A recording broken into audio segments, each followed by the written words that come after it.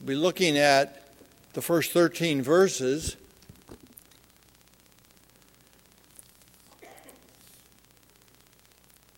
So the question is, are you Pentecostal?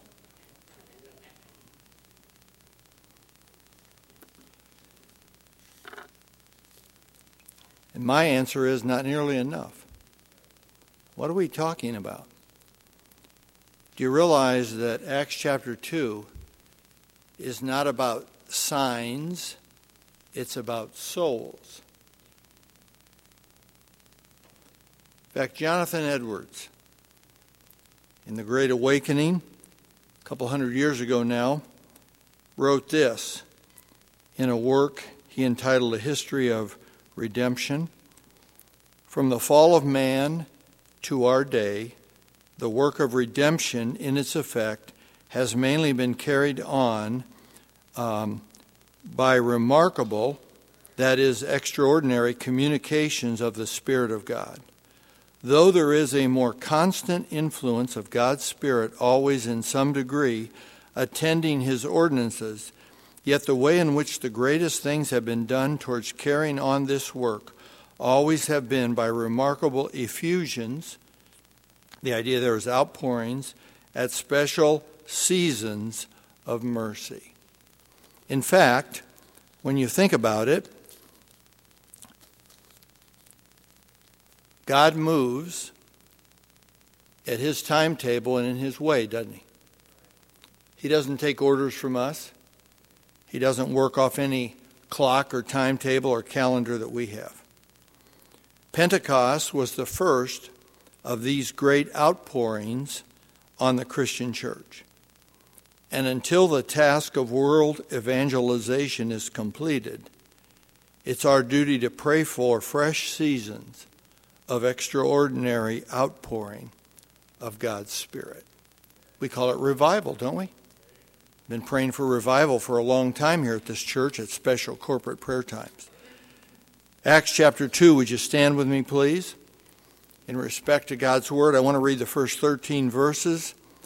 Then I want us to look at the significance of Pentecost, the suddenness of Pentecost, the sounds and sights of Pentecost, and the segregation that came from Pentecost. And when the day of Pentecost was fully come, they were all with one accord in one place. And suddenly there came a sound from heaven as of a rushing mighty wind, and it filled all the house where they were sitting. And there appeared unto them cloven tongues like as of fire, and it sat upon each of them. And they were all filled with the Holy Ghost, and began to speak with other tongues as the Spirit gave them utterance. And there were dwelling at Jerusalem Jews, devout men out of every nation under heaven. Now when this was noised abroad, the multitude came together and were confounded, because that every man heard them speak in his own language. And they were all amazed, and marveled, saying one to another, Behold, are not all these which speak Galileans? And how hear we every man in our own tongue wherein we were born? Parthians, Medes, Elamites, and the dwellers in Mesopotamia and Judea, Cappadocia, in Pontus and Asia, Phrygia and Pamphylia, in Egypt and in the parts of Libya about Cyrene, and strangers of Rome, Jews and proselytes, Cretes and Arabians. We do hear them speak in our tongues the wonderful works of God. And they were all amazed and were in doubt, saying one to another, What mean these men are full of new wine? Lord, I pray that the significance of this Pentecost, 50 days after Passover, after the resurrection, that we would see and truly evaluate whether we are fulfilling the Pentecostal update, the Pentecostal mandate given here in the text. In Jesus' name we pray. Amen. You can be seated. I want you to notice from the text the significance of Pentecost. And I have three things here that I think are significant. First of all, significant background.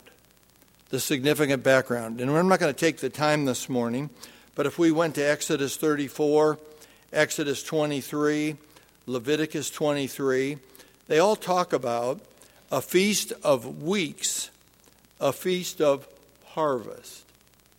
And I think particularly that feast of harvest is significant when it comes to Pentecost. They were coming together to focus on all the ways that God had blessed them through the harvest that had just occurred. And it was one of those holidays or special days for the Jews where they were required to make the pilgrimage to Jerusalem. So you saw in our text how many different ethnic groups of people were represented on this particular occasion. And in Leviticus 23, it gives us that specific timetable that appointed by God. It talks about 7 weeks after Passover. 50 days is the idea there. And here's the key to the significance. The purpose was consecration, giving as we are able to give. It's not about the signs that we see spoken of here in Acts chapter 2. It's about what was God wanting this special time to be for the early church. The church was launched right here in Acts chapter 2. This is the beginning point. The Holy Spirit coming upon believers. Secondly, not only was there that significant background from the Old Testament, but there was significant involvement. And I already mentioned it, that all of these different people groups were come together to Jerusalem to celebrate this Feast of Harvest, this Pentecost celebration. And God specifically had that in mind so that the ultimate purpose could be fulfilled by propagating the gospel through Spirit-filled believers all over the Middle East, and eventually to what? All points of the planet, everywhere. But the third thing that I think is significant, and this is what you were thinking when I asked the question, are you Pentecostal? You were thinking about, I don't speak in tongues. I don't believe in some healer other than God himself.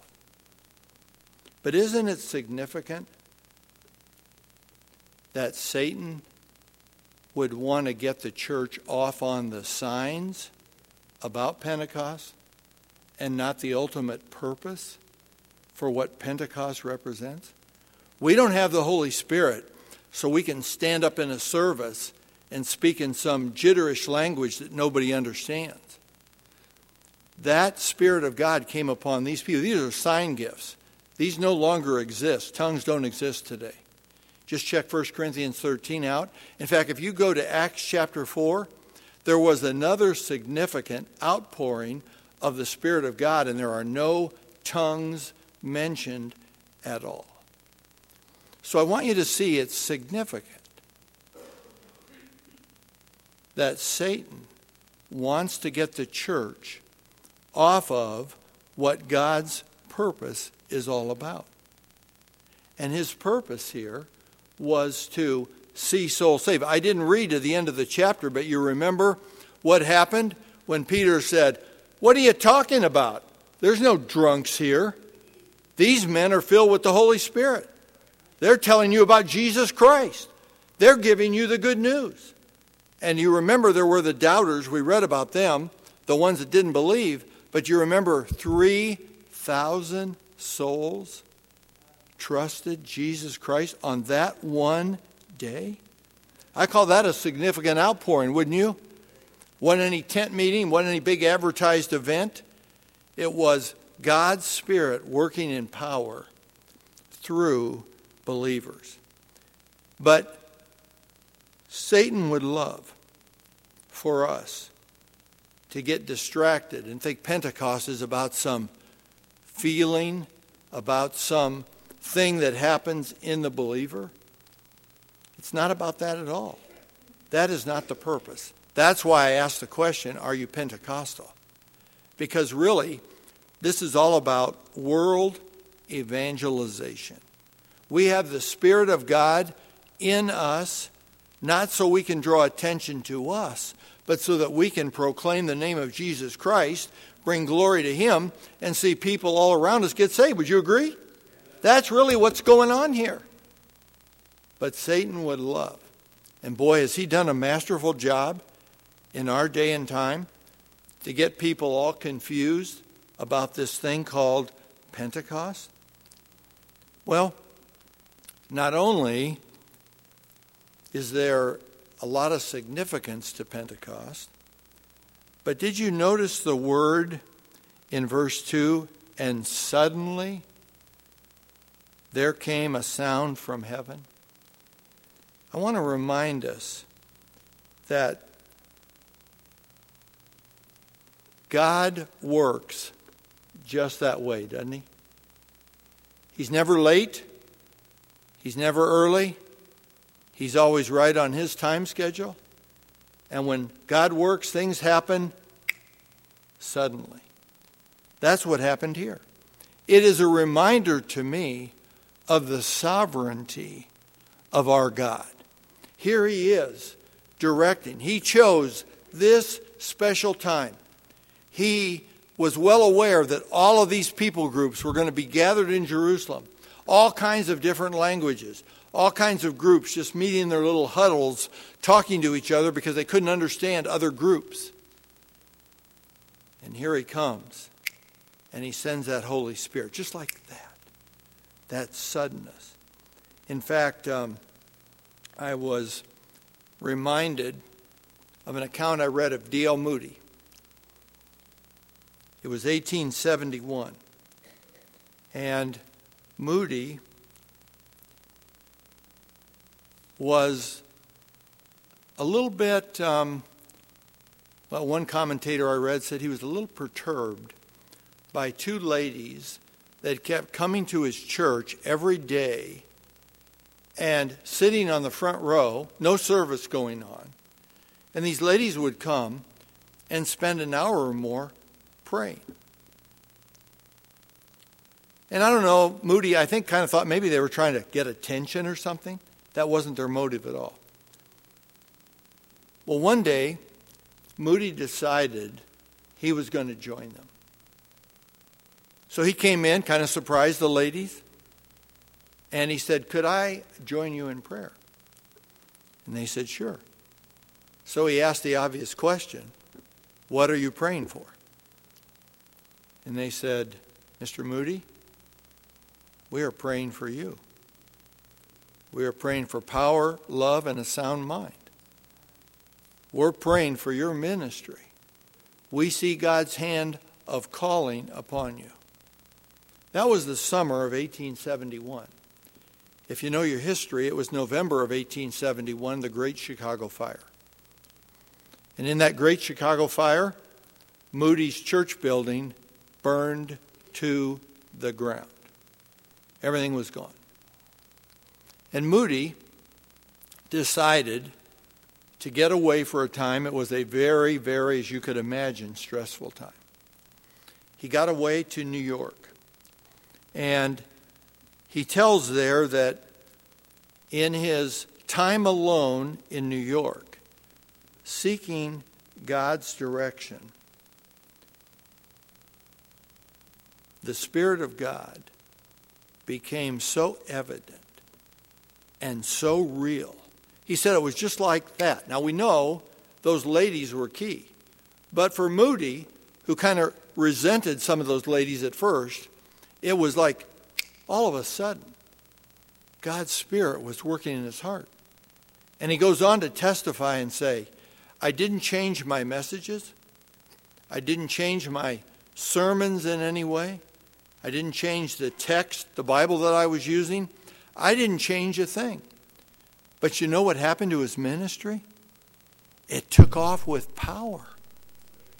People were being saved like had never happened before. And that points out two things. Yes, God works suddenly, but God also works through faithful prayer warriors. You won't find any revival recorded in the history of mankind that isn't preceded by fervent seasons of prayer for that very thing. Do we need revival in America? Oh my goodness. Do we need revival in Missouri? Do we need revival in Kansas City? Do we need revival at Eagle Heights? Yes, we do. We do. Suddenness. It speaks greatly of God and God's working, just as he worked here. It was a sudden thing that happened.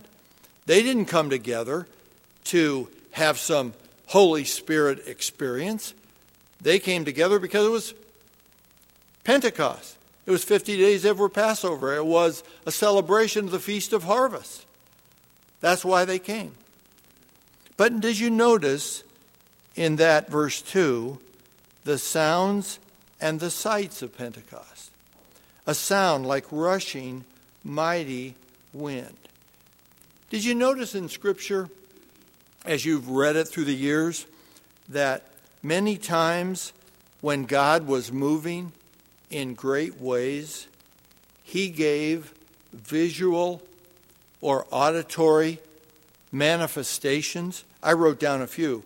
Remember, for the children of Israel, the pillar of cloud by day and the pillar of fire by night.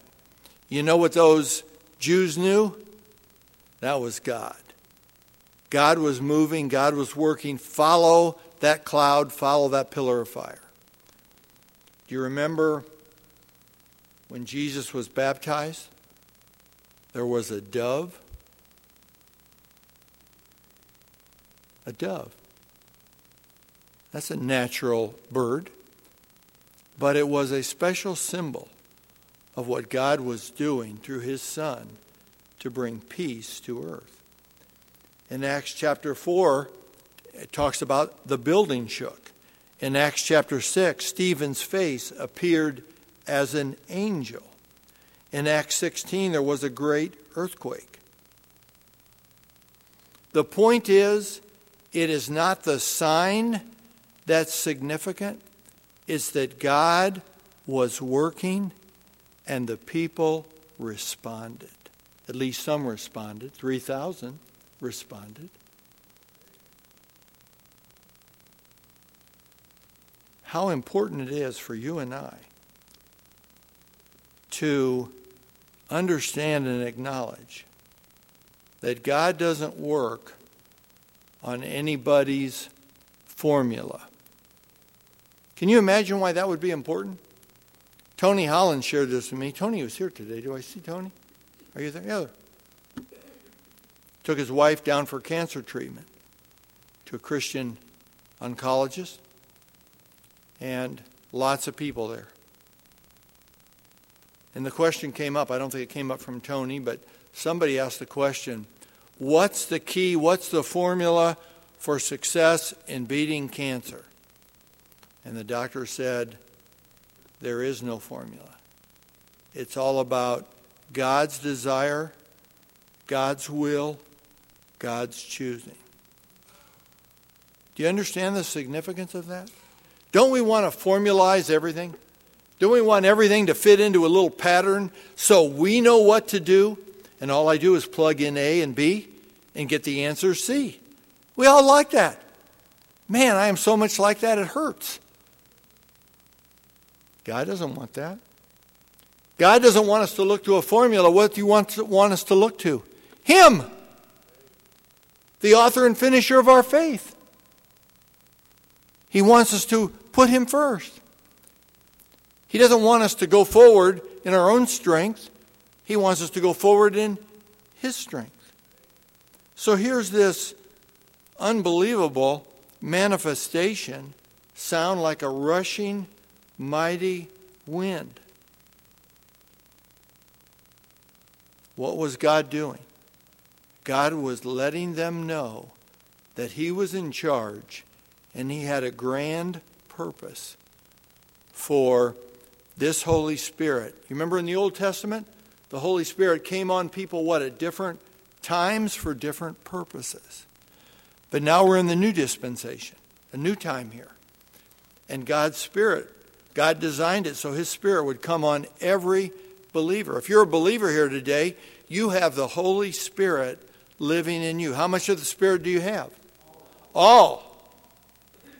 And the issue is never a lack of the Spirit. The issue is the lack of willingness, surrender, desire on our part. But not only were there sounds, there were sights. Cloven, the idea of split tongues, like as of fire.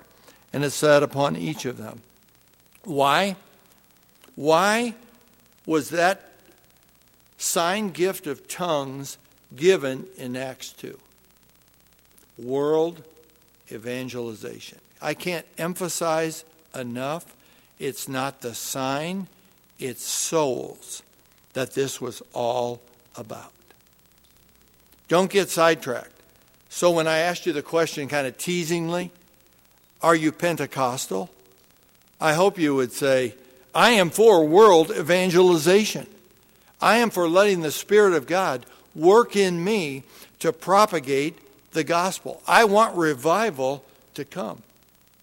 I think that's the significance here, not what's been sidetracked in our day and age in which we live. Did you notice what happened when this sound and this sight occurred? God's presence was overwhelming to them. His greatness was displayed in them. In fact, don't you find it interesting that here are a bunch of people seeing what God was doing, and their answer was, they're drunk. They're drunk. That explains it. No naturalistic answer here. It is all about what God was doing. Don't we want God to work that way today? Not through some sign gift that's not going to happen to any of us, but letting the Spirit of God so work in us that we will be the kind of ambassadors that he wants. There isn't a place we could go in Kansas City where the message of the gospel is not needed. It's our priority. It's our purpose. It's our mandate. It's really what we're all about. Telling people how they can know for sure they're going to heaven when they die. Have you picked up some tracts today? I've been using that tract because we're coming up to the 4th of July and we just had Memorial Day. In God we trust.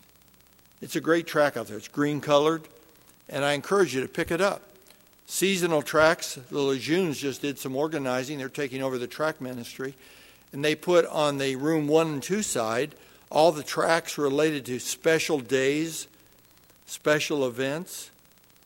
And on the office side, tract rack, it's the basic tracts of salvation. Are you 100% sure you'd go to heaven? God's simple plan of salvation, those kinds of tracts. But that is exactly what Pentecost is all about. It's not about some signs and people rolling in the aisles and speaking all kinds of unknown languages.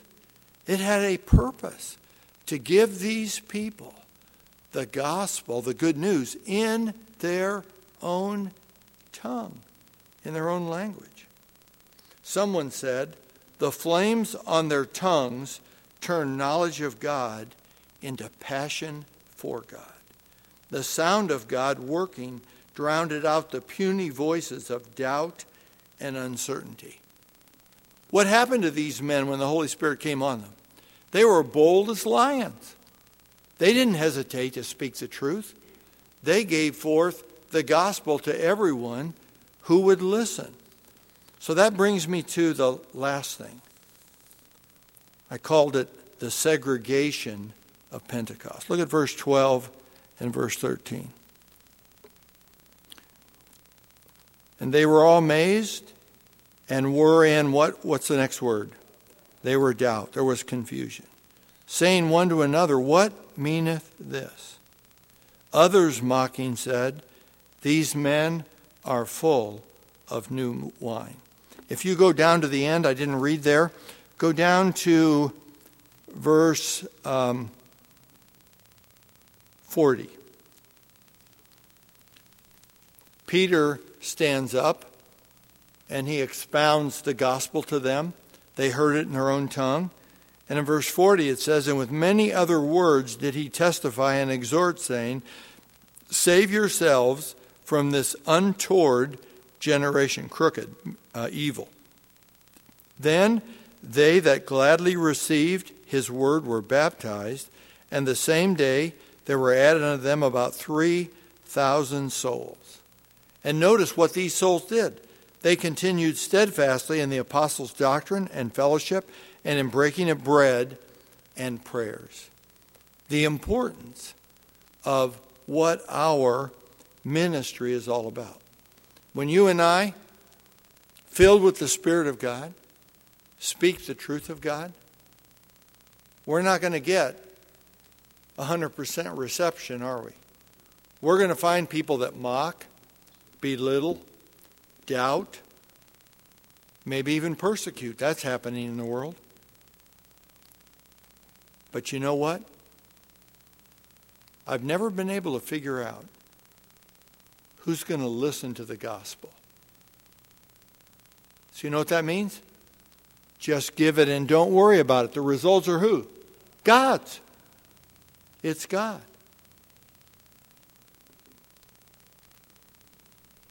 I have 4 so whats. So what that they had Pentecost back there 2,000 years ago? Here are the 4 so whats. Are you praying for a Holy Spirit outpouring in America, in Missouri, Kansas City, at Eagle Heights? Will you join one of our corporate prayer times for revival? We gather every week. Ladies on Wednesday morning, the men twice on Sunday morning, early before church, specifically praying for revival. Now you can pray individually, praise God for that. But there's something about corporate praying. And if I could say this to you, men, we lost one of our dear prayer warriors, moved to Florida last week, Glenn Booth. Came every Sunday morning. I wonder who will take Glenn's place. I wonder who will join us to pray for revival. That's so what number 1. So what number 2? Since these outpourings are not controlled by us, we must obey what we know. What do we know? Go ye into all the world and preach the gospel.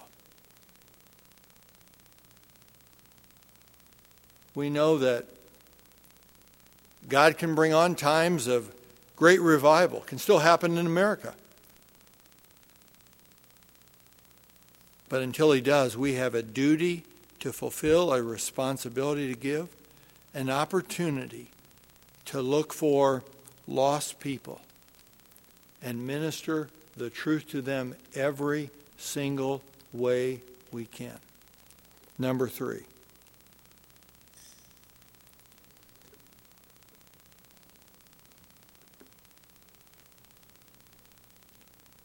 In the Old Testament,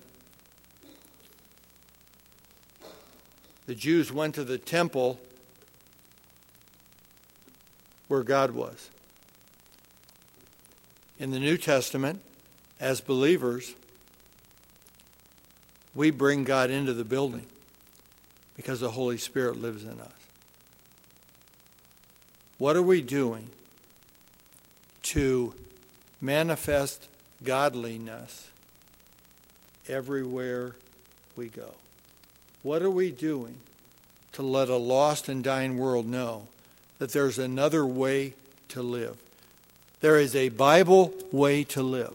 Aren't you glad the Bible deals with so many practical areas of living? How to raise children, how to love your spouse, how to handle your money, how to be a good neighbor. The list goes on and on and on.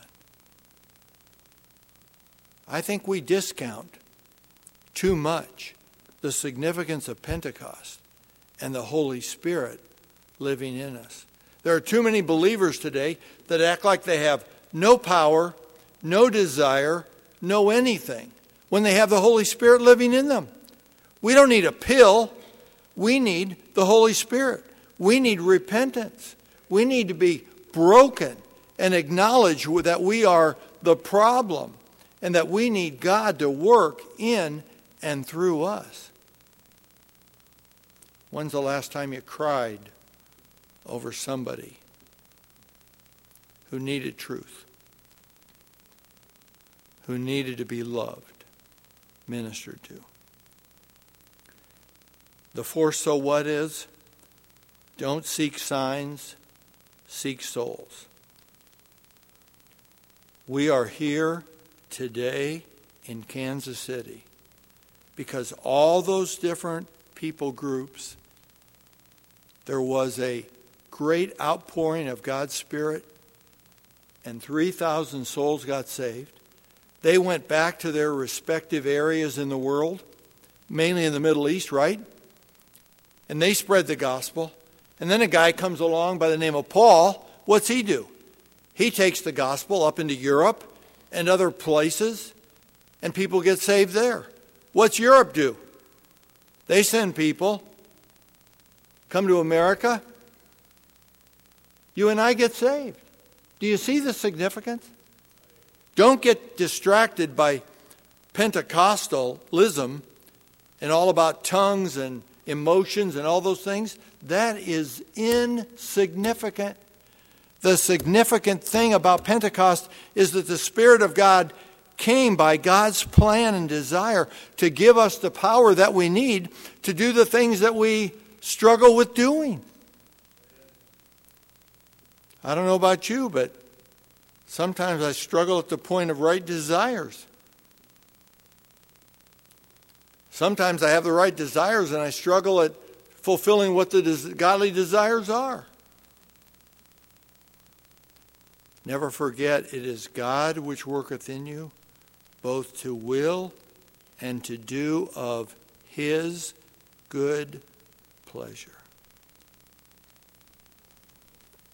I hope I've cleared up what I mean by being Pentecostal.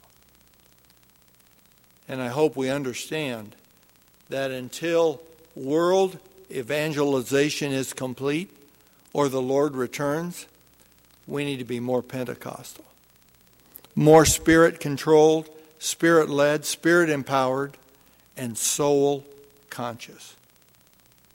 Will we? Will we accept what God has done? Will we go in His strength today? You leave those doors right there. We used to have a sign. You are now entering the mission field. Truth of the matter is, the mission field is everywhere we are. What are we doing? How are we doing? What more can we do? Who do we need to talk to? I chose a hymn to close this morning. Lord, lay some soul upon my heart and love that soul through me. I'm going to ask you to stand if you would.